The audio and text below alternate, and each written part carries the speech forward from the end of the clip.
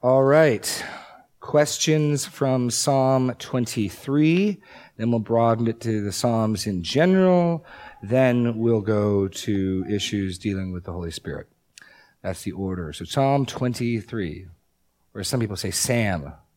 You didn't hear call it a Sam? It's a Psalm. Anyway, sorry. Psalm, Sam. But whatever it is, it's not Psalms 23. Okay, it's the book of Psalms. It's Psalm 23. Okay, that is the one that does drive me crazy. You got a question? Oh, okay. You're looking questioningly. Sorry. Anything? Anybody? Somebody? We're good on Psalm 23.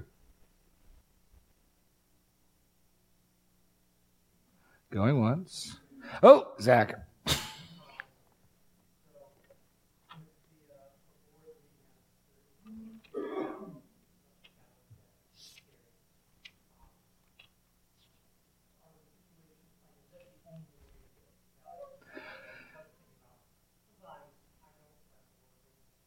Oh, yes. Yes. No, that's an excellent point. The fact that in this situation, this is kind of what I was getting at. Well, Zach's question for the tape is it only through the Lord's guidance that we can end up in this dark, scary valley, or are there other ways to get there? Yes, there are other ways. There's only one way to God. There's many ways to the dark valley. Certainly our own sin, right? So, in fact, in one of the examples where the Israelites are crying out to God according to their name, remember not our sins against us. Let your compassion come speedily to us, for we are brought very low. Help us, O God of our salvation, for the glory of your name. Deliver us and atone for our sins for your name's sake. Well, it sounds like they're in some nasty, dark valley. Deliver us. Help us.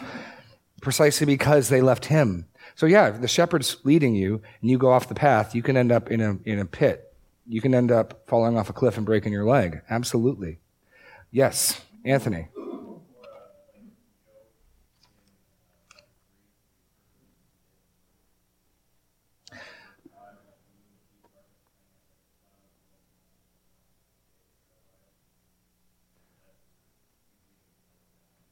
Right.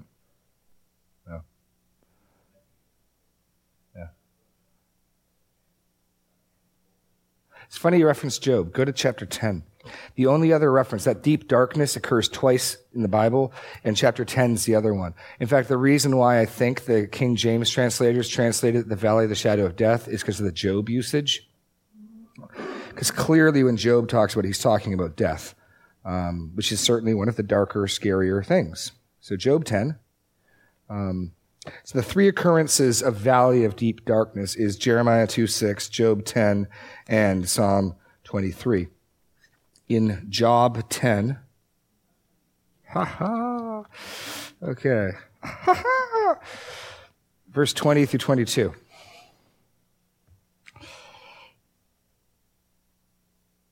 Well, let's go to verse 18. You got to start the paragraph, right?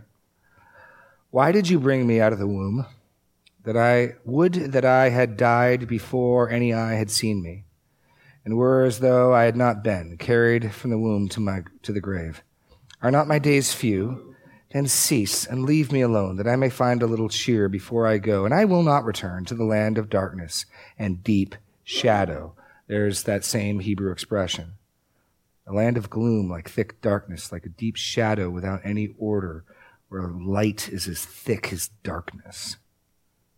And so clearly Job's talking about dying. And so those are the two references. And so I think they brought in the poetic nature of the valley of the shadow of death. But it's really the valley of deep darkness is a better translation. Now what's interesting is I bet you most of your translations have valley of the shadow of death. Anyone not have that? Okay. That's a great translation. Fantastic translation. But take a guess why so many translations keep valley of the shadow of death, even though we know a bit better now. No, precisely. What do you think people do when they check out a new translation? They go to their favorite passages. No. What do you do when you pick up a new translation? You go to your favorite passage. What does it do with Psalm 23? What does it do with the Lord's Prayer? What does it do with 1 Corinthians 13? And so you'll find in those really well-known passages, most of the translations don't stray too far from the King Jimmy. They just don't. Because, anyway, sorry, that's a whole other issue. But, no.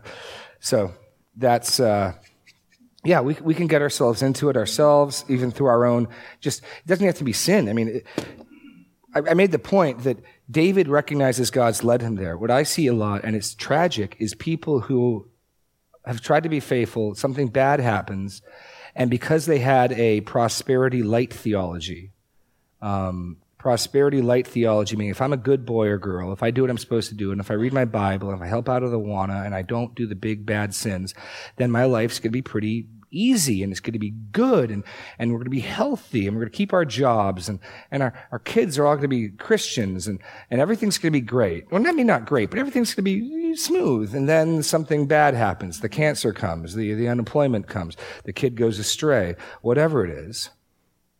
And all of a sudden, God, why'd you leave me? God, why'd you let this happen to me? And the very thing you're supposed to find comfort in, which is, okay, this is terrible, this is ugly, this is awful.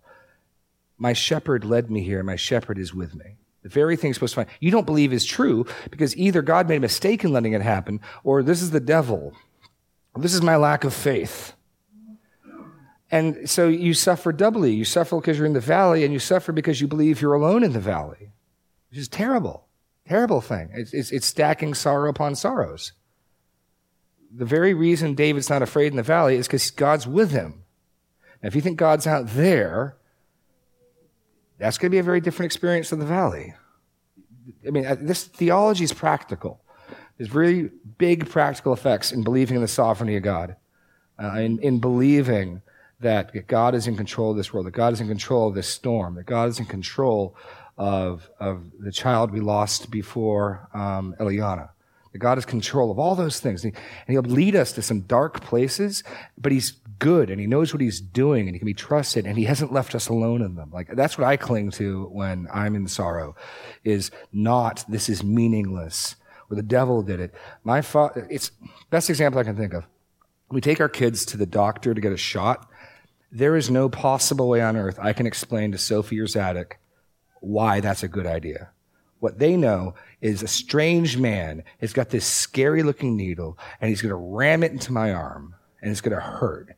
And here's Dad saying, no, get on the table, sit still. At the end of the day, Sophie or Zadok just trust, does my dad love me, and does he know what he's doing? There's no possible way they can understand. And now they can either believe, my dad knows what he's doing, this is frightening, or they can simultaneously believe, my father has abandoned me and hates me, and I'm getting a shot, which is that double whammy, right? So that's where theology matters. We talk about the reason why I sort of talk about, because in the whirlwind is the wrong time to talk to someone about the sovereignty of God. When someone's life has collapsed, it's not the time to come in and do a Bible study on sovereignty. The time to plant those seeds is beforehand, so that when the storm comes, there's some ballast, there's a foundation that, okay, my Father has ordained this will happen, and not, it won't be any harder than he's measured out. It's purposeful. He's measured it out. He has brought me to this, and he will bring me through it. That's got to be our hope, you know? But there's just so many Christians running around with that the devil did it. You know, God had nothing to do with that. God's a real nice guy. He's a gentleman. Well, I don't know what type of hope you have when bad things come, because if that's true, then God, hey, it's none of my business. I just stand over here. Does that make sense? Does you see why that's important? Why these things practically show up? It's not just arguing theology. We talk about the sovereignty of God. Any questions on that? Because this is huge. Yes. Yeah.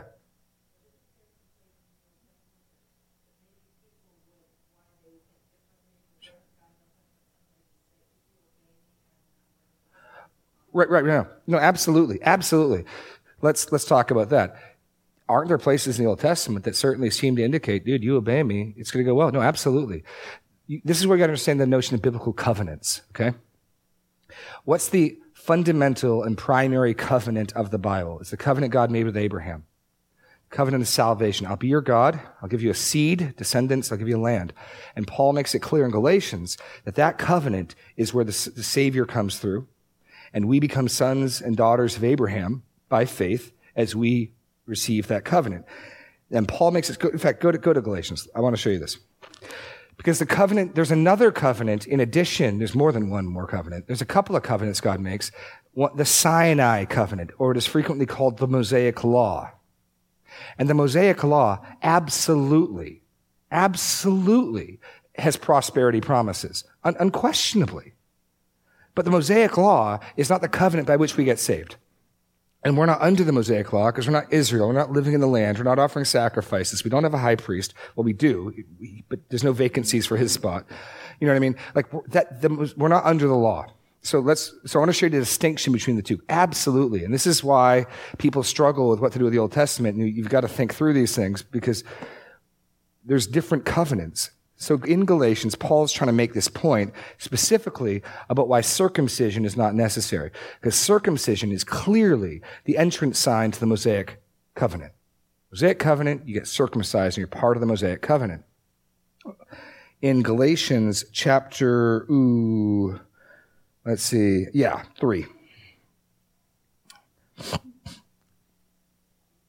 Verse 15.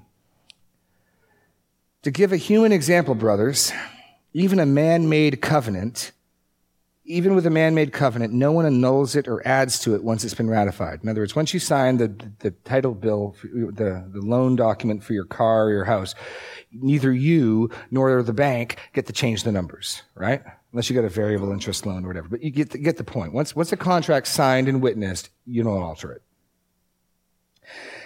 Now, the promises were made to Abraham and to his offspring. It does not say to offsprings regarding many, but regarding one, and to Abraham and to your offspring who is Christ. So he's saying is the promise of the Christ is part of the Abrahamic covenant. God made a promise to Abraham to give him an offspring, to give him a seed. And Paul's saying that's Christ. Okay? This is what I mean. The law, which came 430 years later, does not annul a covenant previously ratified by God. Whatever the law covenant is, it's not a covenant of salvation. That's Paul's point. The covenant of salvation is the covenant God made with Abram, later turned into Abraham. And we run into problems when we mistake the two. When we think we get saved, or when the Israelites thought they got saved by keeping Moses' law. They didn't. They never were intended to. I've shown you again and again where Moses himself knows this law project is going to fail because you guys are going to fail. The law was a great way to organize and restrain and focus a multi-million national people group. The law was great. It was good for that. It was a righteous law. It was a good law. But the law wasn't saving anybody. And Paul's whole point here is God's covenant of salvation came 430 years before the Mosaic law, and you don't get to alter or change covenants once they're made. So why the law then? Back to verse 17.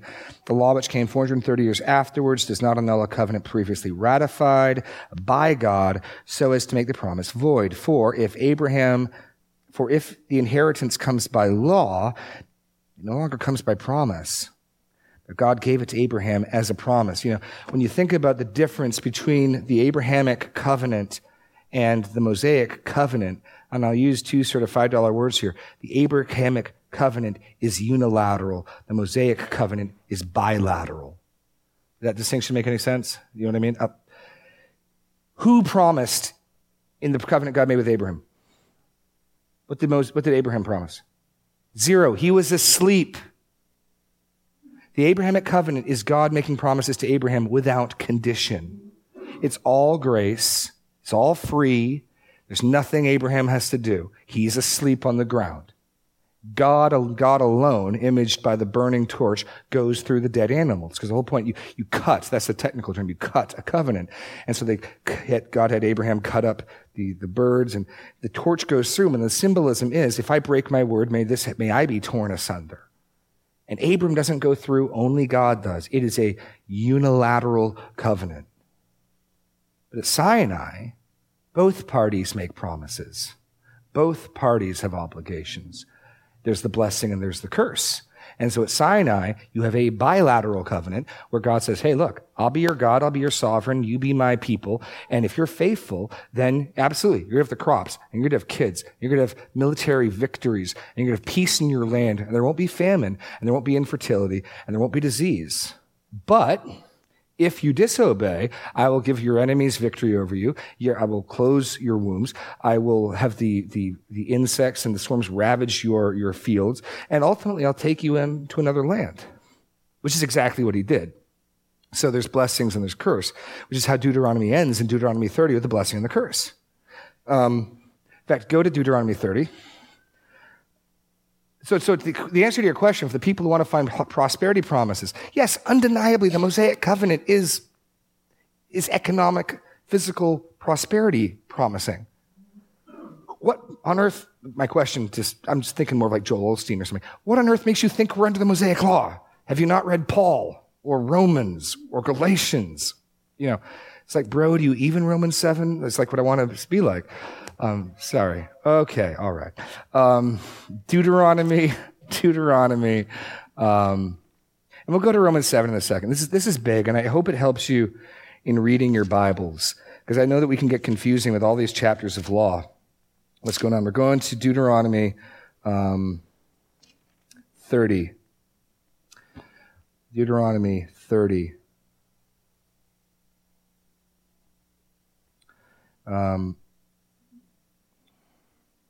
Pick it up in verse 1.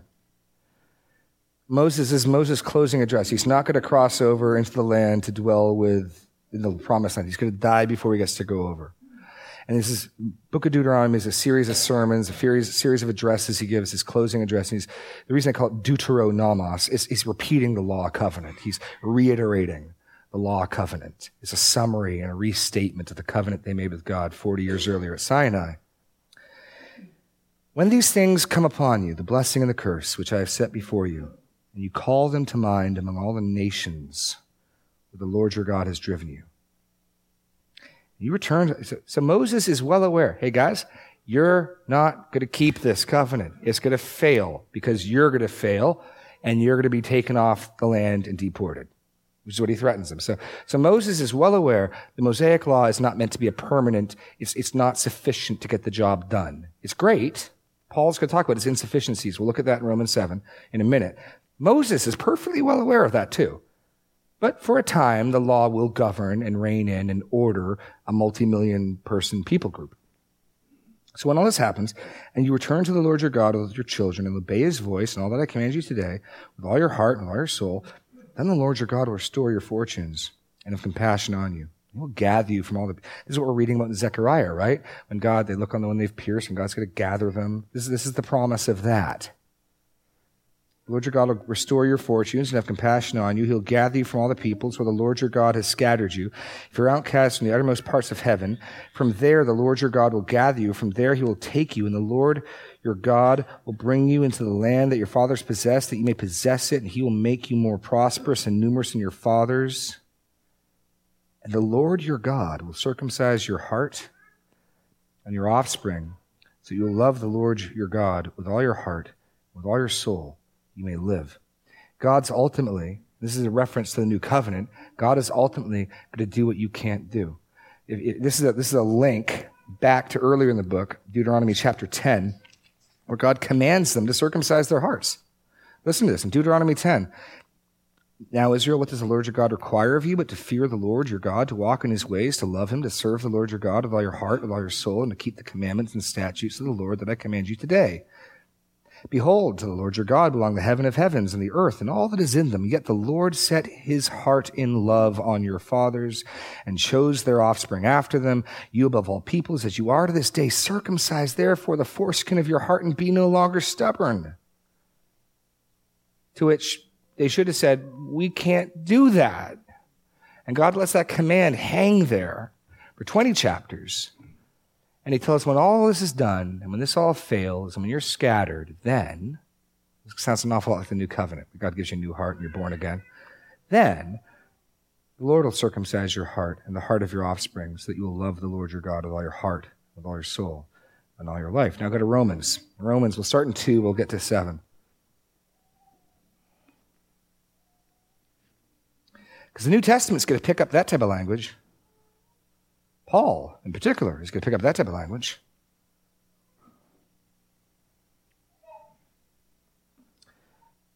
Verse 25, chapter 2.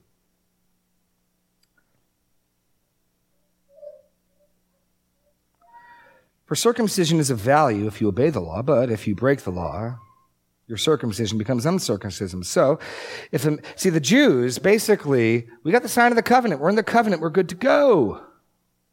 We got Abraham as our father, and Paul says, that only works if you keep the covenant. Break the law, and it's not going to help you. In fact, verse 26, if a man who's uncircumcised keeps the precepts of the law, will not his uncircumcision be regarded as circumcision? If a Gentile without circumcision obeys the law perfectly, do you think God's going to be like, well, but no. But of course, there's no such person, so we're speaking hypothetically. Verse 27, then he who is physically uncircumcised but keeps the law will condemn you who've the written code and circumcision but break the law. For no one is a Jew who is merely one outwardly, nor is circumcision outward and physical.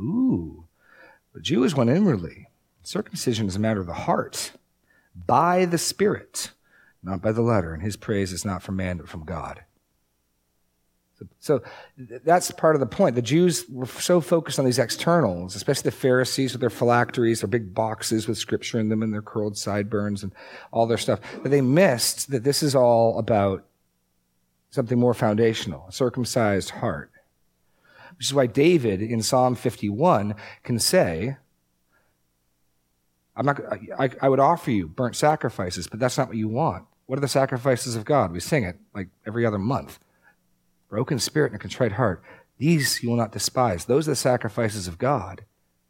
Now, as if we think suddenly David's just ripped out the book of Leviticus from his Bible, he goes on 2 verses later to say, restore me, acquit me of blood guiltiness, O God. Then I will offer burnt sacrifices. So David is not saying what we can be tempted to say, because there's two dangers, right? Because what matters is my heart, it doesn't matter what I do. That people can see that. It doesn't matter if I actually get baptized. What matters is my heart is right. No, David recognizes there's commandments he's supposed to obey. He's supposed to offer sacrifices. He doesn't say, because what matters is a broken spirit and a contrite heart, I don't have to offer bulls and goats. What he recognizes is which is the foundational. There's a covenant that sits below the Mosaic law, and the Mosaic law is only to be beneficial for people who have, by faith, entered into the promise of Abraham. And now, with a broken spirit and a contrite heart, David's going to go offer sacrifices. But there's two covenants. Back to Romans chapter 7. And we'll be done with this. This is a big enough point that it's well worth spending time on. Well worth spending time on. Because we are not under the law. We aren't. Yes, Lee.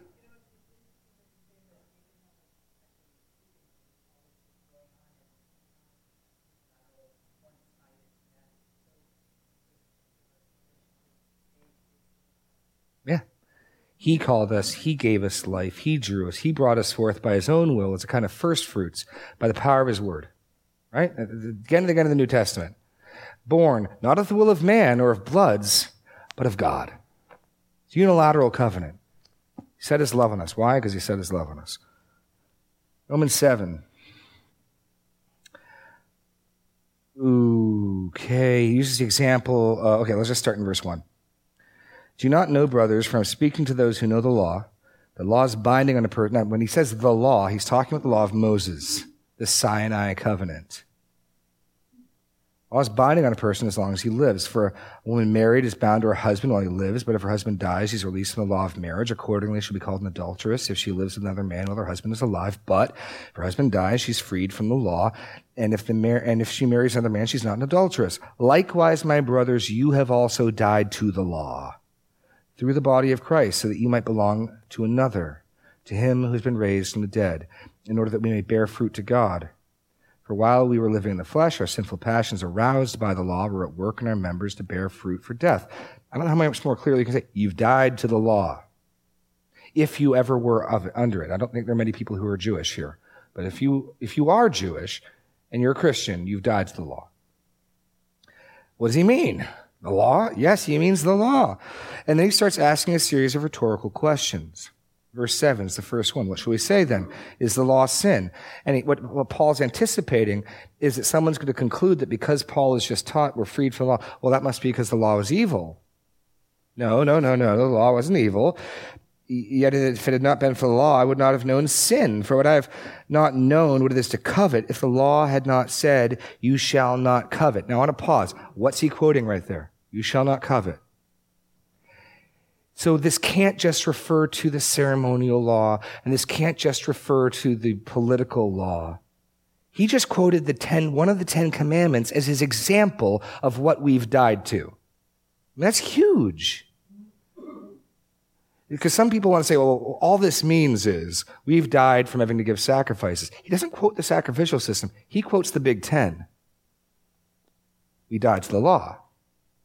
Now, unless you think that means we're free agents now, we can go sin that grace may abound. We have been united to another. So no, we're under the law of Christ, not under the law of Moses. And the law of Christ and the law of Moses at many points sound an awful lot alike. But that's his example of what we've died to. His example is quoting one of the 10 commandments. But sin, seizing the opportunity through the commandment, produced in me all kinds of covetousness. For apart from the law, sin lies dead. I was once alive apart from the law, but the commandment came, and sin came alive, and I died. The very commandment that promised life, proved to be death to me. The reason we need to be freed from the law is the law was killing us, not because the law is evil, but because we are. And the law was just revealing and is awakening our sinfulness. Then he asks the next rhetorical question. Well then, if the law isn't evil, did that which is good then bring death? The law kill me? No, it was sin producing death in me through what is good, in order that sin might be shown to be sin, and through the commandment might become sinful beyond measure. For we know the law is spiritual, but I'm of flesh, sold under sin. For I don't understand my own actions. I do not do what I want. And then we get into that section where Paul talks about how he's pulled both ways, which I think everyone gets all types of confused. People debate, is this guy at the end of 1 Corinthians 7, is he a Christian? Is he not a Christian? Is he saved? Is he not saved? That's the wrong question. The question, you want to talk about, you guys tracking this? This is one of those big hotly debated passages. Last week, I figured every week we'll look at a hotly debated passage. Last week we looked at Hebrews 6. This week we'll look at Romans 7. But as you read through this section of Romans 7, verse 21 and following. So I find that there to be a law that when I want to do what is right, evil lies close at hand, for I delight in the law of God, my inner being. But I see in my members another law, waging war against the law of my mind, making me captive to the will, the law of sin that dwells in my members. Wretched man that I am, who will deliver me from this body of death? Thanks be to God through Jesus Christ our Lord. So then I myself serve the law of God with my mind, with the flesh I serve the law of sin. And people want to ask, is this guy a believer or not a believer? Is Paul describing a born-again Christian's experience, or is he describing an unbeliever's experience? And again, like pages on this. Paul is trying to show us something about the law. So my first thought would be, I think it would be weird if he's just explained how Christians aren't under the law, but he wants to illustrate something about the law's weakness to point to a born-again believer. What are you going to learn about the law? Because remember, this is all an answer to the question in verse 13. Did that which is good, the law, bring death to me? By no means. So whatever he's illustrating is supposed to back that answer up. By no means. I think really simply put, Paul is showing us what sanctification by law looks like. Try to get sanctified by law. Try to get sanctified by rules. Try to get sanctified just by law without, because the big counterpoint to that is to be the Holy Spirit. Chapter 8. And you're going to look at a living frustration. Your mind is going to go one way and your desires go the other. Because the solution to this is chapter 8, verse 1. There is therefore now no condemnation for those who are in Christ Jesus. But if your goal is, I'm going to pick up the Mosaic law, I'm going to get sanctified. Good luck. It'll beat you over the head. It'll set an impossible standard you'll never be able to meet. And you will not have any power to fight sin. There's therefore now no condemnation for those who are in Christ Jesus, for the law of the Spirit of life has set you free in Christ Jesus from the law of sin and death. For God has done what the law, weakened by the flesh, could not do by sending his own Son in the likeness of sinful flesh, and for sin he condemned sin in the flesh, in order that the righteous requirement of the law might be fulfilled in us who walk not according to the flesh, but according to the Spirit.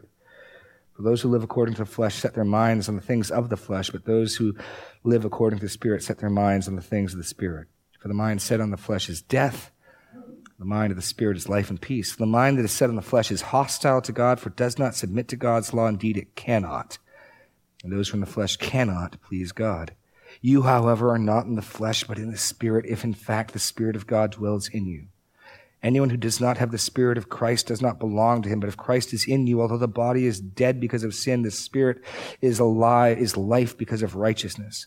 If the Spirit of him who raised Jesus from the dead dwells in you, he who raised Jesus from the dead will also give life to your mortal. Anyway, it goes on. The whole point is how the Spirit is the solution. The Spirit is the power. The Spirit is the principle by which we put to death the deeds of the flesh. The Spirit, not the law. That's the whole point. That's how he illustrates the weakness of the law. The law wasn't bad. The law didn't kill me. You were sinful. Your sin kills you, but you needed something better than the law, is Paul's whole point. So this is a long answer for your question. But if we don't understand that we're in so when you're reading the Old Testament, what section? Are we in Proverbs? We got to ask questions. We're in the law. And so who is this fundamentally for? The law as a set of instructions is for Israel. Now, the law serves other functions as well. So it does not legislate us, right? The best example I can use would be this. There's a set of law codes for Missouri and a set of law codes for Iowa. And I'm certain that many, many, many of them look identical, right? Are we under the jurisdiction of the Missouri law codes? No. Police officer came in here and tried to arrest one of us citing those laws, he'd be out of his jurisdiction. There's plenty of similarity.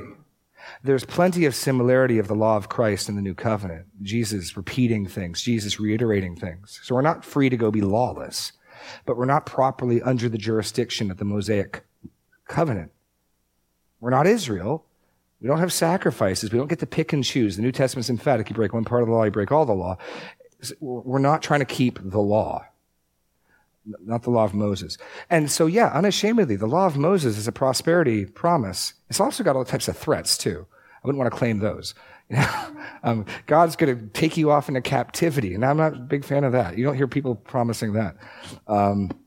Usually the prosperity gospel is just the one-sided, the blessing. If you want to be consistent. But if you're faithless, you'll probably get kidnapped and taken to like Iran or something, would be the other side of it if you want to be consistent. But no, that's the Mosaic law. The Mosaic law is at the end of Zechariah, we saw the Messianic kingdom, right? Their physical prosperity, physical peace, physical being lifted up among the nations. Absolutely. Okay, I've been doing a lot of talking. Any questions on all of that? I've just been rambling. Sorry. Another day we don't get to the Holy Spirit. Sorry, Natalie. Well, we got 4 minutes. Maybe we can start. Any questions? Yes, Candy. Oh, it's longer than a 4-minute. Okay, great. Yeah. Well, I'd say if you, certainly the shadow of darkness can be from the sin of another. Joseph was sold into slavery, but God led him there. They're not mutually exclusive options. So if you led yourself there, then it's really crying out, God, I walked off in the dark, help. But God led, in Genesis 50:20, go to Genesis 50:20. We get this amazing, we talked about God's, we're coming full circle, we got 4 minutes. Genesis 50, verse 20, we'll look at that. Amazing statement on the sovereignty of God. So what's involved in Joseph and his little life story?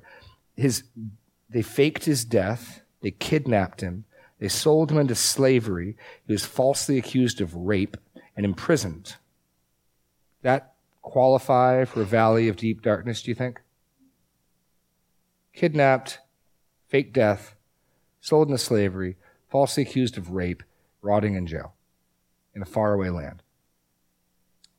And finally, God, after years, vindicates him, exalts him, raises him up.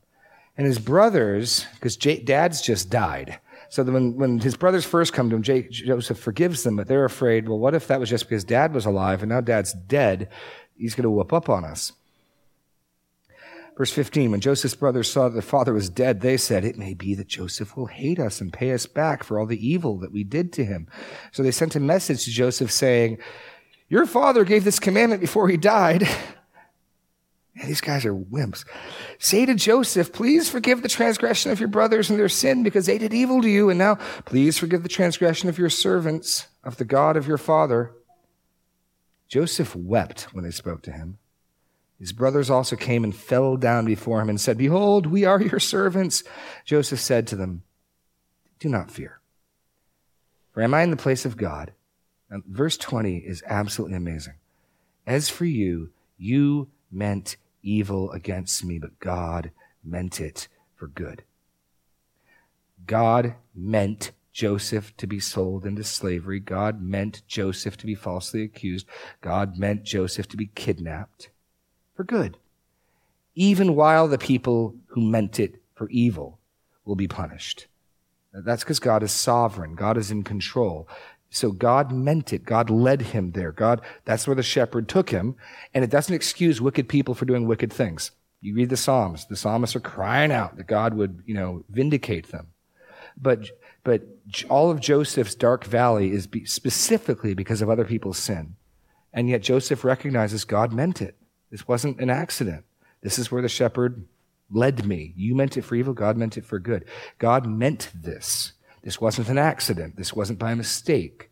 This wasn't God being a gentleman saying, "I won't interfere with the free will of your brothers. They have their choices to make, and I can't do anything about it." You meant it for evil. God meant it. I'll tell you a little bit with the Hebrew grammar. It gets even tighter. The word for evil here, ra'ah, is a feminine Hebrew particle.